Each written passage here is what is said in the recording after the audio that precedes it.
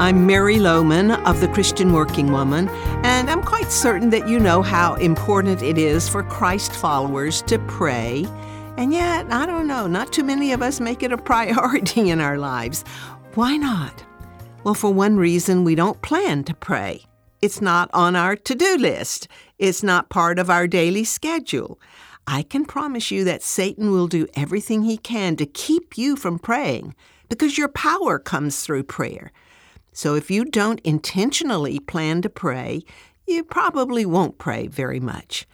Do you have a certain time set aside each day to pray? Another reason you may not pray like you should is because you don't really believe it makes any difference. You know God is sovereign, so how do your prayers change anything? And besides, maybe you've had many prayers that were not answered according to your timetable or the way you wanted them answered, so you may have lost faith in prayer. But can you remember that Jesus prayed while on earth a lot? He knew that prayer was important in his life, so how can we question our need to pray? But in my opinion, one of the main reasons Christians don't make prayer a priority in their lives is because they just haven't learned how to pray. The disciples asked Jesus to teach them how to pray. Have you ever asked God the same thing? Have you ever looked at prayers in the Bible and patterned your prayers after them? Have you ever taken the Lord's Prayer, more accurately called the Disciples' Prayer, and used that as your format for praying?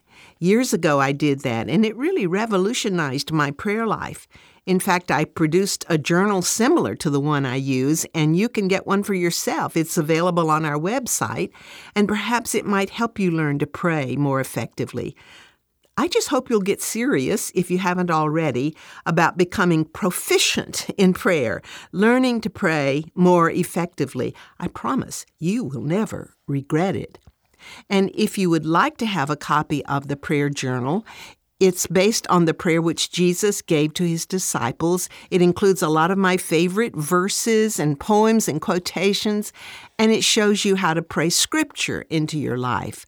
So you can start your prayer journal and see how it enhances your time with God.